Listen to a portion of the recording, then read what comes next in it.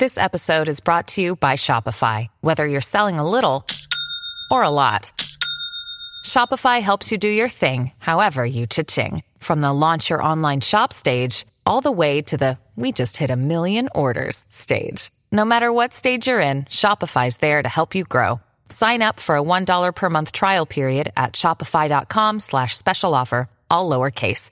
That's shopify.com/special offer.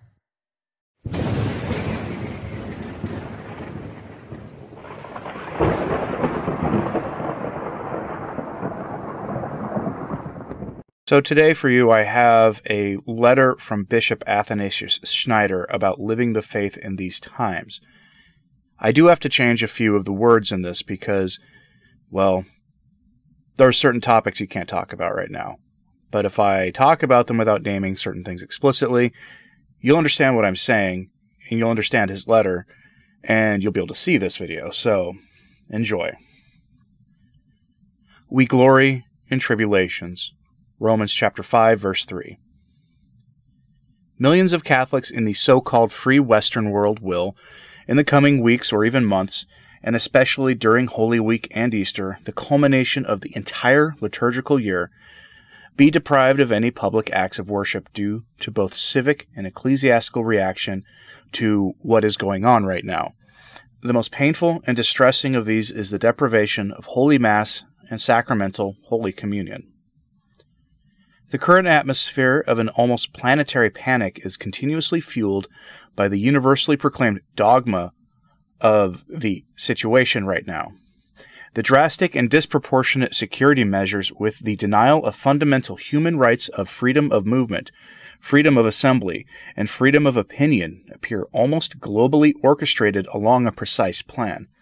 Thus, the entire human race becomes a kind of prisoner of a world sanitary dictatorship, which for its part also reveals itself as a political dictatorship. An important side effect of this new sanitary dictatorship that is spreading throughout the world is the growing and uncompromising ban on all forms of public worship. Beginning on March 16, 2020, the German government issued a ban on all forms of public religious gatherings for all religions. Such a drastic measure of strict prohibition of all forms of public worship was unimaginable even during the Second World War. Before these measures were taken in Germany, a governmentally ordered prohibition of any public worship was implemented in Italy and Rome, the heart of Catholicism and of Christianity. The current situation of the prohibition of public worship in Rome brings the Church back to the time of an analogous prohibition issued by the pagan Roman emperors in the first century. Clerics who dare to celebrate Holy Mass in the presence of the faithful in such circumstances could be punished or put in prison. The word sanitary dictatorship has created a situation which breathes the air of the catacombs, of a persecuted church, of an underground church, especially in Rome. Pope Francis, who on March 15th, with lonely and halting steps, walked through the deserted streets of Rome on his pilgrimage from the image of the Salus Populo Romani in the Church of Santa Maria Maggiore to the miraculous cross in the Church of San Marcello, conveyed an apocalyptic image. It was reminiscent of the following description of the third part of the Secret of Fatima, revealed on 13th July 1917. The Holy Father passed through a big city half in ruins and half trembling with halting step, afflicted with pain and sorrow. How should Catholics react and behave in such a situation? We have to accept this situation from the hands of divine providence as a trial, which will bring us a greater spiritual benefit than if we had not experienced such a situation. One can understand this situation as a divine intervention in this current unprecedented crisis of the Church.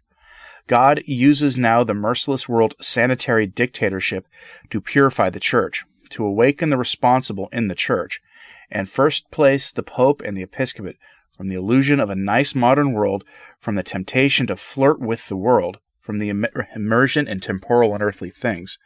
The powers of this world have now forcibly separated the faithful from their shepherds. The clergy is ordered by governments to celebrate liturgy without the people. The current purifying divine intervention has the power to show all of us what is truly essential in the Church.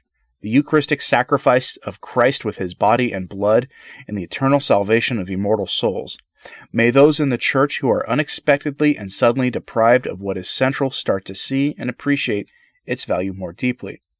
In spite of the painful situation of being deprived of Holy Mass and Holy Communion, Catholics should not yield to frustration or melancholy. They should accept this trial as an occasion of abundant graces, which divine providence has prepared for them. Many Catholics have now in some way the chance to experience the situation of the catacombs, of the underground church. One can hope that such a situation will produce the new spiritual fruits of confessors of faith and holiness. The situation forces Catholic families to experience literally the meaning of a domestic church. In the absence of the possibility to assist at Holy Mass even on Sundays, Catholic parents should gather their families in their homes. They could assist in their homes at a Holy Mass broadcast on television or the internet, or if this is not possible, they should dedicate a holy hour of prayers to sanctify the day of the Lord and to unite themselves spiritually with the Holy Masses celebrated by priests behind closed doors, even in their towns or in their vicinity. Such a Sunday holy hour of domestic church could be done, for instance, in the following way: prayers of the Rosary, reading of the Sunday Gospel, act of contrition, act of spiritual communion, litany, prayer for all who suffer and die, for all who are persecuted, prayer for the Pope and the priests, prayer for the end of the current physical and spiritual situation. The Catholic family should also pray the Stations of the Cross on Fridays of Lent. Furthermore, on Sundays, parents could gather their children in the afternoon or in the evening to read to them from the lives of the saints, especially those stories drawn from times of persecution of the Church. I had the privilege to have lived such an experience in my childhood, and that gave me the foundation of the Catholic faith for my entire life. Catholics who are now deprived of assisting at Holy Mass and receiving sacramental Holy Communion, perhaps only for a short time of some weeks or months, may think about these times of persecution, where faithful for years couldn't assist at Holy Mass and receive other sacraments, as was the case, for instance, during the communist persecution in many places of the Soviet Empire. Let the following words of God strengthen all Catholics who are currently suffering from being deprived of the Holy Mass and Holy Communion. Do not be surprised at the fiery trial when it comes upon you to test you, as though something strange were happening to you, but rejoice insofar as you share Christ's sufferings, that you may also rejoice and be glad when his glory is revealed. See 1 Peter chapter 4, verses 12 to 13. The Father of mercies and God of all comfort, who comforts us in all our affliction, so that we may be able to comfort those who are in any affliction with the comfort with which we ourselves are comforted by God. See the second letter to the Corinthians, chapter 1, verses 3 to 4. That the trial of your faith, being much more precious than of gold that perishes, though it be tried with fire, might be found unto praise and honor and glory at the appearing of Jesus Christ. See 1 Peter chapter 1, verses 6 to 7. In the time of a cruel persecution of the Church, St. Cyprian of Carthage, around 258 A.D., gave the following edifying teaching on the value of patience. It is patience which firmly fortifies the foundations of our faith. It is this which lifts up on high the increase of our hope.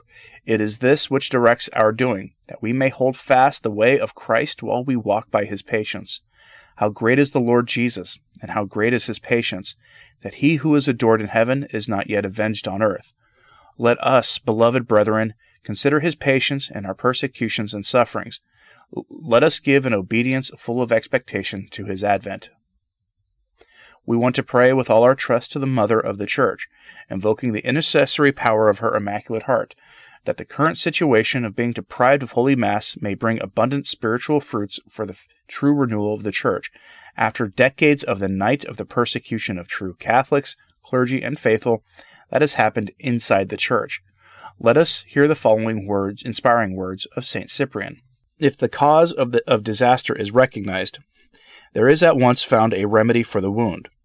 The Lord has desired his family to be proved, and because a long peace had corrupted the discipline that had been divinely delivered to us, the heavenly rebuke has aroused our faith, which was giving way, and I had almost said slumbering.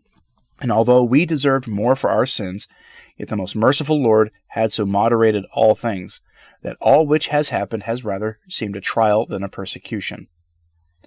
God grant that this short trial of the deprivation of public worship and Holy Mass instill in the heart of the Pope and the bishops a new apostolic zeal for the perennial spiritual treasures, which were divinely entrusted to them, i.e., the zeal for the glory and honor of God, for the uniqueness of Jesus Christ and his redeeming sacrifice, for the centrality of the Eucharist and its sacred and sublime manner of celebration, for the greatest glory of the Eucharistic body of Christ, the zeal for the salvation of the immortal soul, for a chaste and apostolic-minded clergy. May we listen to the following encouraging words of Saint Cyprian. Praises must be given to God, and his benefits and gifts must be celebrated with giving of thanks, although even in the time of persecution our voice has not ceased to give thanks. For not even an enemy has so much power as to prevent us, who loved the Lord with our whole heart and life and strength, from declaring his blessings and praises always and everywhere with glory. The day earnestly desired by the prayers of all has come, and after the dreadful and loathsome darkness of a long night, the world has shone forth irradiated by the light of the Lord. Signed, Bishop Athanasius Schneider, Auxiliary Bishop of the Archdiocese of St. Mary in Astana, March 19th, 2020.